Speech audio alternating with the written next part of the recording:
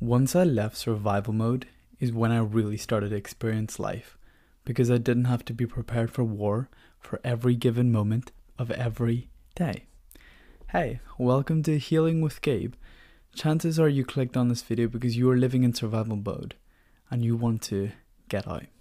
So in this episode 1, I'm gonna give a bit of background about me and teach you exactly how you can live out of fight or flight.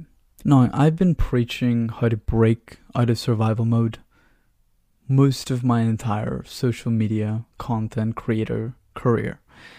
But just for all of you listening, I just want to give a bit of background about me and why I know what it is that you're going through.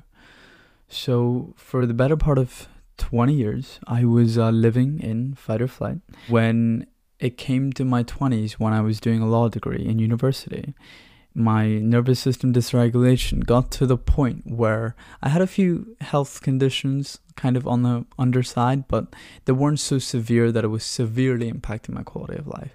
Well, I mean, being in fight or flight affects your quality of life regardless. But anyway, so by then, my nervous system and my body just could not be living in survival mode, because that's toxic for your body if you're in a constant state of survival. So I developed a good few chronic health conditions that all came crashing down, and I got tired of living in fight or flight. I was just a kid in my 20s and I already couldn't think about going on. My mental health and my physical health was so low to the point where I just thought, like, what am I gonna do? Like, how am I gonna beat this?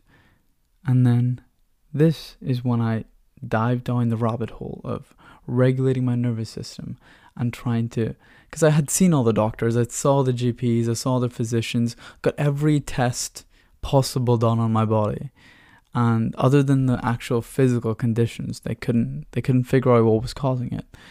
But I knew what was causing it. Stress was causing it. Nervous system dysregulation and trauma in my nervous system was causing it.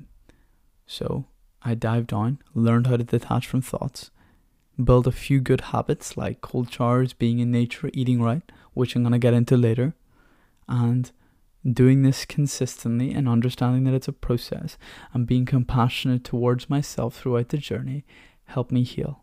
And now I can safely say that I live out of fight or flight more than I live in it. Now, if you've ever followed any of my socials or you've seen me on TikTok, you know that I preach mindfulness to live out of fight or flight.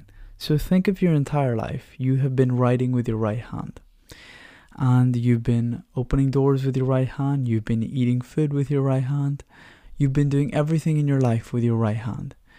And what if I told you, if you just, instead of putting your right hand as your dominant hand, use your left hand as your dominant hand? You can write so much better, you can move so much better, you can drive so much better. Everything that you used to do with your right hand, if you did it with your left, it is so much better. That's essentially what meditation is. It's allowing you to operate from a place of detached witness. Now, what do I mean by detached witness? I mean you are detached from your thoughts. I mean you are detached from these thoughts that are putting you into fight or flight. Stop having conversations with yourself in your own head. You can't outthink your anxiety, you can't outthink your depression, and you can't outthink your problems. This is what we do essentially every moment of every day, where we get lost in our thoughts and lost in our mind, which are putting us into fight or flight. Because chances are, if you're an anxious person, if you're a depressed person, your thoughts are what keeping you stuck and into the cycle of being in fight or flight. Before you click off this video because you think meditation is for Buddhists in a monastery, or you've tried to meditate and all it did was just make you a little sleepy, let me explain what usually happens when the first time someone sits down and tries to meditate. It usually goes a little something like this. So you sit down in a room, cross-legged, you close your eyes and you try to focus on your breath or sounds or sights or whatever it is. And you notice this is just you sitting in a room with your eyes closed, being lost in thought. and you think you're supposed to feel calm and all this bliss, and you don't feel that. And you think, oh, this sucks. I'm such a bad meditator. Let me just get up and go about my day. I'm just wasting my time. Krishnamurti said, thoughts are like waves, but you can learn to surf. And that's essentially what happens. So thoughts can sometimes be positive, and the waves are crashing very gently. You might be having thoughts like, oh, I feel really good today. I look really good today. Or sometimes thoughts can be very negative, and chances are if you're stuck in survival mode, your thoughts are quite negative. It might be, oh, I'm useless, or I'm not worthy of love, or I feel lonely. And these thoughts are crashing very hard, and you choose to believe it without having separation of these thoughts in your head. Meditation gives you a surfboard so you can surf. Meditation allows you to surf on these thoughts as they come across. It's like having a volume button in your head, and it's always dialed up to 1,000 because you feel like you can't breathe. Your head is just so noisy.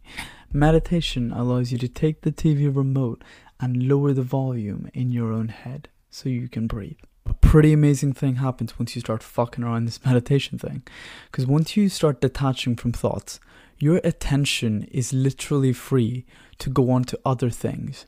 Now, what do I mean by other things? Your attention is free then to go on your breath. And everyone knows breath controls mind and mind controls breath. And when your attention naturally falls onto your body and your breath slows and your breath deepens. And guess what happens when your breath slows and your breath deepens?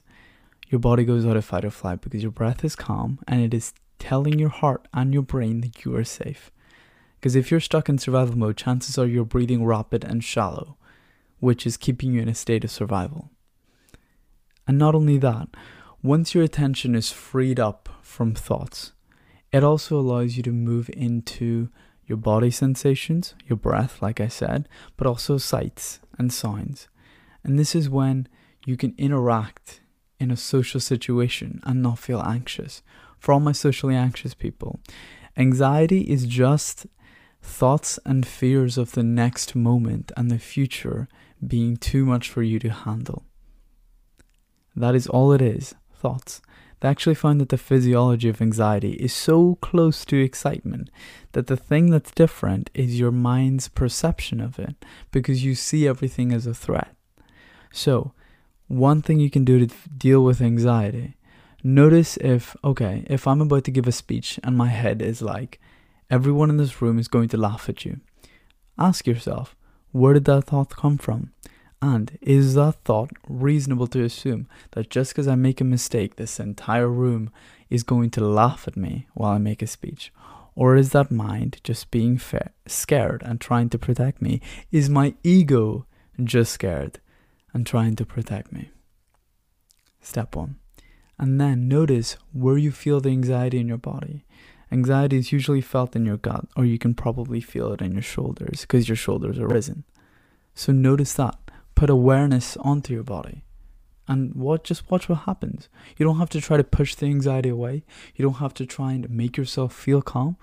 Just awareness and presence of what you're feeling is enough to let it pass like a wave. These emotions come, these emotions go. That is a law of impermanence in Buddhism. Your emotions aren't going to last forever.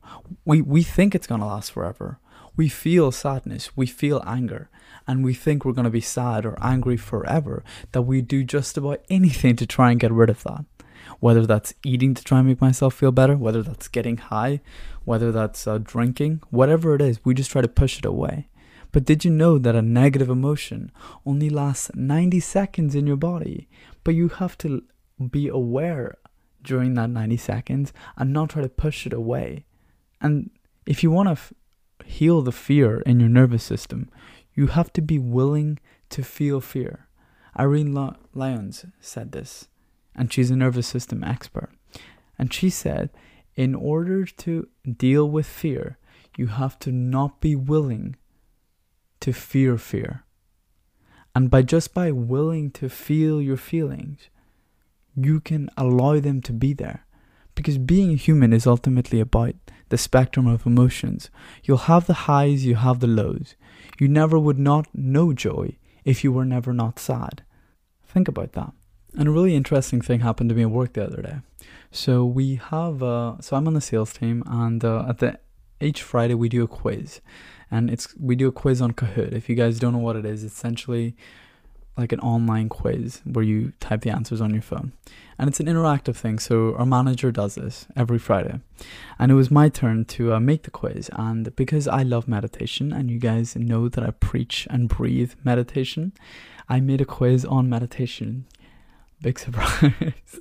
And one of the true or false questions that I had put in there was, you are supposed to feel calm during meditation. True or false? Every single motherfucker selected true. Now, that makes sense why there's this big misconception of meditation, and that you are just supposed to feel happy and calm as soon as you start meditating. That whole stigma could not be further from the truth. True meditation, true non-dualistic mindful meditation, and Eastern philosophy like Taoism, Buddhism, all of that preaches allowing what is. Meditation is not about pushing away your current experience. It is more about accepting that current experience, whether that experience is sadness, depression, anxiety, even if it's calm and happiness and joy, that's fine too. Because you are not the one that feels anxious. You are not the one that feels sadness or happiness. You are the one that is aware of your sadness and your happiness and your anxiety. And then once you notice yourself as the observer of your thoughts and your emotions that are happening in the field of consciousness, you can then become the awareness of this. And being the awareness of this gives you power. A few habits that have helped me live out of survival mode. 1. Cold showers. Cold showers can increase your dopamine by 250%. Now, I want you to think about that for a second, because cocaine can increase your baseline dopamine by 150%. So the thing people snort into their noses for a 15-minute high, you can get a consistent dopamine release without any side effects, just through a cold shower or an ice bath. But not only that, whenever you take a cold shower, you are teaching your body and your nervous system to be able to tolerate being uncomfortable. Because it's not that stress is bad. It's not that feeling anxious and stressed in your nervous system is bad. It's that your nervous system does not have the capacity to feel stress at the moment, which is why when you go into survival mode, it feels like war. So, cold showers. Not only to mention that cold showers are just amazing for your skin, your mental health, and your energy in general, but take cold showers, take ice baths. And if you want to ease yourself into it, try lukewarm water first, or try putting the cold water just on your feet and then move yourself up. And if you can start by doing just 30 seconds and just do that at the end of your shower, do the shampoo, conditioning, whatever on your body, on your hair, and then at the end, just do 30 seconds cold. You got nothing to lose. It's just cold water. It's not going to kill you. It's going to feel uncomfortable. You're going to touch the cold water and you're going to be like, yeah, fuck this. But you'll be fine. And once you get better, each week, try do a minute. Try do a minute 30 seconds. Try do 10 seconds more. And build yourself up. Because eventually, you're going to do 1 minute of cold water and it's going to feel fine. It's going to almost feel like regular water because you've built up your tolerance for being uncomfortable so much. And remember, pain and pleasure is linked in your neurophysiology. So how much pleasure you feel is directly linked to how much pain you feel. So the pain of a cold shower is going to make you feel pleasure. It's going to make you feel that dopamine after you do it. So it's like a high. That's a healthy high. Another thing, breathing. Most of you all are breathing wrong. You guys are mouth breathing, breathing from your chest, breathing from your shoulders. How can you expect to feel calm if you are not utilizing how your body is meant to breathe? Most of your nervous system is in your belly, and if you notice children or babies, you'll notice that they breathe from their belly. And there's a reason for this. When you breathe from your diaphragm, you can take in much more oxygen and breathe deeper and slower compared to if you were breathing from your upper body. So this is why people tell you, breathe slow, breathe deep, unless you're having a panic attack, which in case you want to breathe slow and you want to hold your breath. But for most of you, you guys are breathing like... Of course, when you're doing that, you're putting your mind into a state of anxiety, because it's like a seesaw. As you put weight on one side and you breathe very rapid and shallow, you're telling your body and your brain that you are in danger and that you are anxious and stressed. So obviously, your mind is going to produce more anxious and stressful thoughts. You can't control your thoughts, they're just happening to you. But you can't control your breath. So get good at observing your breath as it is. If you're in fight or flight, you're probably clenching in your belly. So let go of the clenching in your belly, which is going to allow you to breathe from your belly. And then once you start breathing from your belly, notice your breath as it is. Let it have its own rhythm. You don't need to control your breath. Your body knows how to breathe. You've been breathing your entire life. Your body is more than capable of healing you. So, once you start noticing your breath as it is, your breath naturally slows, your breath naturally deepens, and you naturally feel more calm. And usually when you get lost in thought, this is when your breath moves upwards in your body and you start breathing from your chest, and you start breathing from your shoulders, and you start feeling anxious, and the cycle repeats. So step 1 is learning how to calm your breath. And if you feel like when you notice your breath, you feel like you're trying to control the breath, which is a really common thing I hear. If it feels like that and you feel like you're trying to control your breath, try and notice the space around the breath. Now what I mean by that is, as you look at me or as you look at your surroundings, notice the physical space, the air in front of you. So focus on that as you're focusing on your breath. And that should ease the attention on your mind. Another habit that massively helped me live out of fight or flight: journaling. Not only does journaling let you get to know yourself, but writing down your thoughts and creating awareness of your thoughts lets you choose which ones are serving you and which ones are not serving you. Now, there's tons of different journal prompts out there, but I will say the ones I've been using that have served me well. So one thing I would write at the end of my day, I usually write at the end of my day, because all the things that have happened throughout the day has just happened. So what has drained my energy today? So if I hung out with toxic friends, or I noticed that eating a bunch of processed food drained my energy, I'll write it down. And then if that same thing happens week by week, day by day, I can notice the pattern, because human beings and our behaviors are just patterns, and you just have to notice which patterns are helping you and which patterns aren't. Then I would write what gave me energy today. Say I took a walk in the sun, spent less time on my phone. That probably gave me energy, so I'm going to write it down. And then I would write, what did I learn today? So I could have learned that my trigger whenever I feel anxious or stressed, my go-to is just guilty eating, and to eat all the cookies in the cookie jar. And that's fine. Just write it down, because you're creating awareness of the triggers that are putting you into fight or flight. And without awareness, how can you do anything? Say I was overweight and I wasn't aware that I was overweight, and I wasn't aware that eating a bunch of junk food and lack of physical activity is keeping me unhealthy. If I wasn't aware of that, I couldn't make any steps to improve that. I couldn't take any steps to start going to the gym, start eating right, start getting into a better mindset. I wouldn't be able to do any of that if I wasn't aware of my situation. And awareness is step 1 to healing your nervous system. Because even if you want to guilty eat and you want to eat all the cookies in the cookie jar, awareness allows you to be aware and conscious as you eat in the cookie jar, or eat all the cookies in the cookie jar. And when you notice that when you are consciously aware, you're not in a place of disassociation of you doing whatever it is to try and make yourself feel better. And you might realize you might not want to eat all the cookies in the cookie jar. You might realize, oh, now that I'm aware, I don't want to do this. And that ultimately leads to change, because remember, awareness of your thoughts will lead to awareness of your actions, which will lead to awareness of what you do in your life, and that creates the results in your life. And then you change your life. You change your reality. One thing you guys need to understand about trauma is stored in your nervous system. and you don't actually heal. What happens is you feel safe enough, your nervous system feels safe enough to allow yourself to feel that fear, and then love can come in.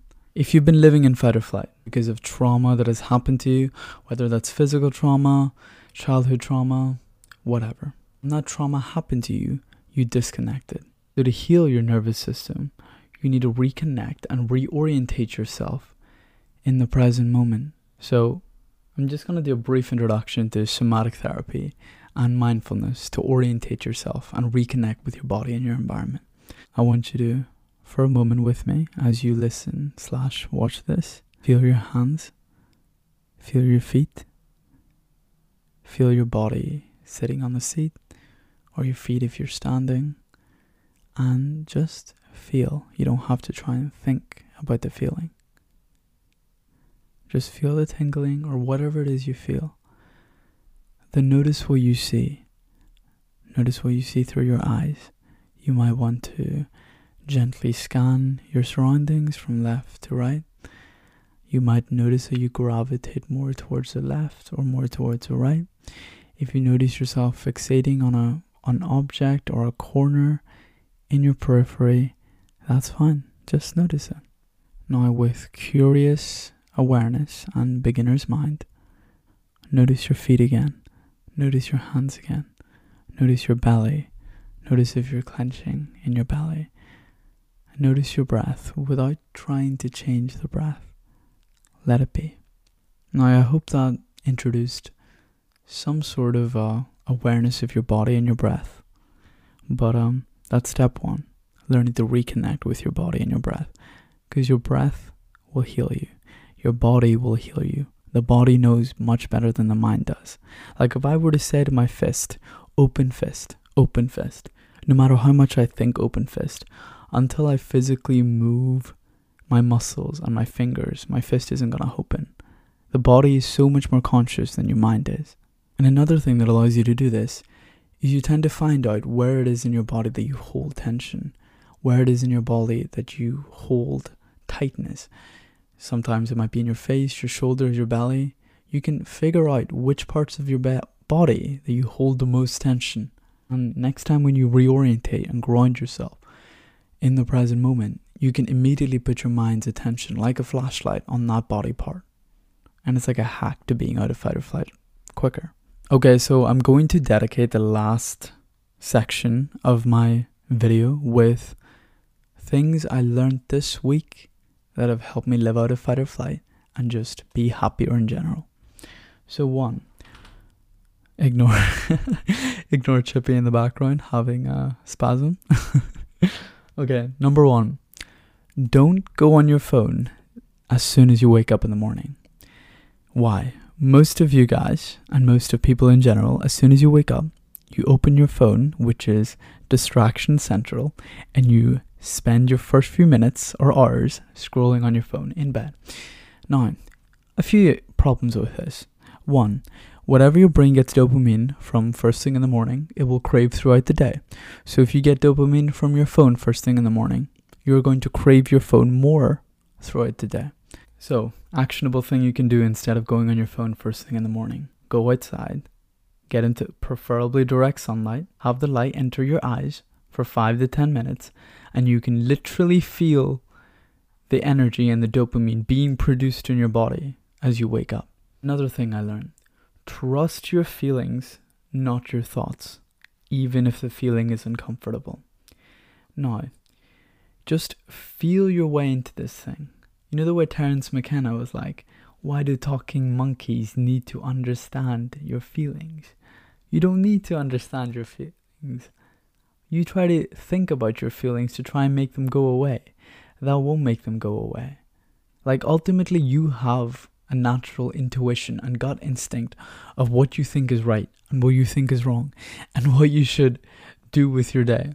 For example, today when I was in the grocery store, I had a gut feeling that I shouldn't buy this cheesecake because I just wanted the instant gratification of eating the cheesecake and I'm kind of on a clean diet. And I had a feeling, my thought was like, oh, just eat the cheesecake, it'll taste so good. Those were my thoughts. My feeling and my intuition was like, It didn't have to say any words, but it was like, you shouldn't do this. And I know you guys know what I'm on about. You know that saying, life is about little things? I've realized how true that is. Like all these peak experiences we have, whether that's hitting a milestone in your business or going on an insane holiday, that's like 1% of your year. That's, if even that. The rest of your life is how you greet your family, how you speak with your friends, how you spend your time, how you talk to yourself, how you spend each day. That is really your life, and how you live that ultimately impacts your happiness. So those little conversations that you have with your spouse or your friends or your parents at dinner, how you wake up in the morning, how you interact with your cat. I play with Chippy like for 10 minutes every morning. Those little things ultimately are your life, because how you spend your days is how you spend your life. So appreciate those moments. Something I always do is like the stoic last time meditation. There's going to be a last time I pet my cat. There's going to be a last time I take a walk just to take a walk. There's going to be a last time that I eat my favorite food, because this thing called death, all of us will die. And chances are you are not going to know when it is the last time you hear your favorite song or the last time you eat your favorite food. So enjoy that moment as it is. Healing your nervous system is a process, and if you are not compassionate with yourself throughout the process, you are making the journey significantly more difficult for yourself.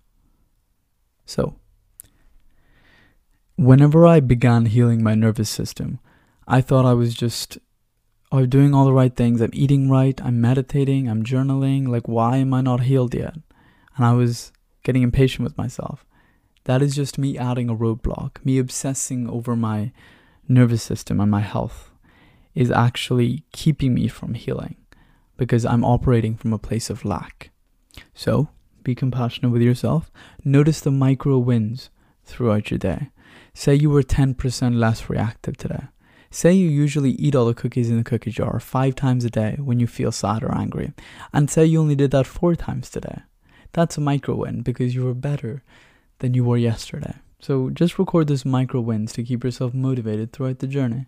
If you want to heal, the easiest thing is to get a new environment, because your mind and your subconscious mind and your body is going to associate a toxic environment with toxic thoughts. So this is why sometimes whenever you move out or you go on holiday, you start feeling better, because you're in a new environment and you actually feel calmer. Nothing's changed. You're still the same person with the same personality, but your environment has changed. Because you can never heal in a broken house. You can, it's difficult, but your environment is going to play a massive factor into who you think you are. And you should never trust a thought that's indoors. Never trust a thought that is indoors, because if you are in a toxic environment and you're in a closed space, the thoughts you have are going to reflect that. This is why going outside and taking a walk significantly clears your head. Thank you guys for watching this podcast. I really enjoyed it. And episode 2 will be next week. Alright, take care. Peace.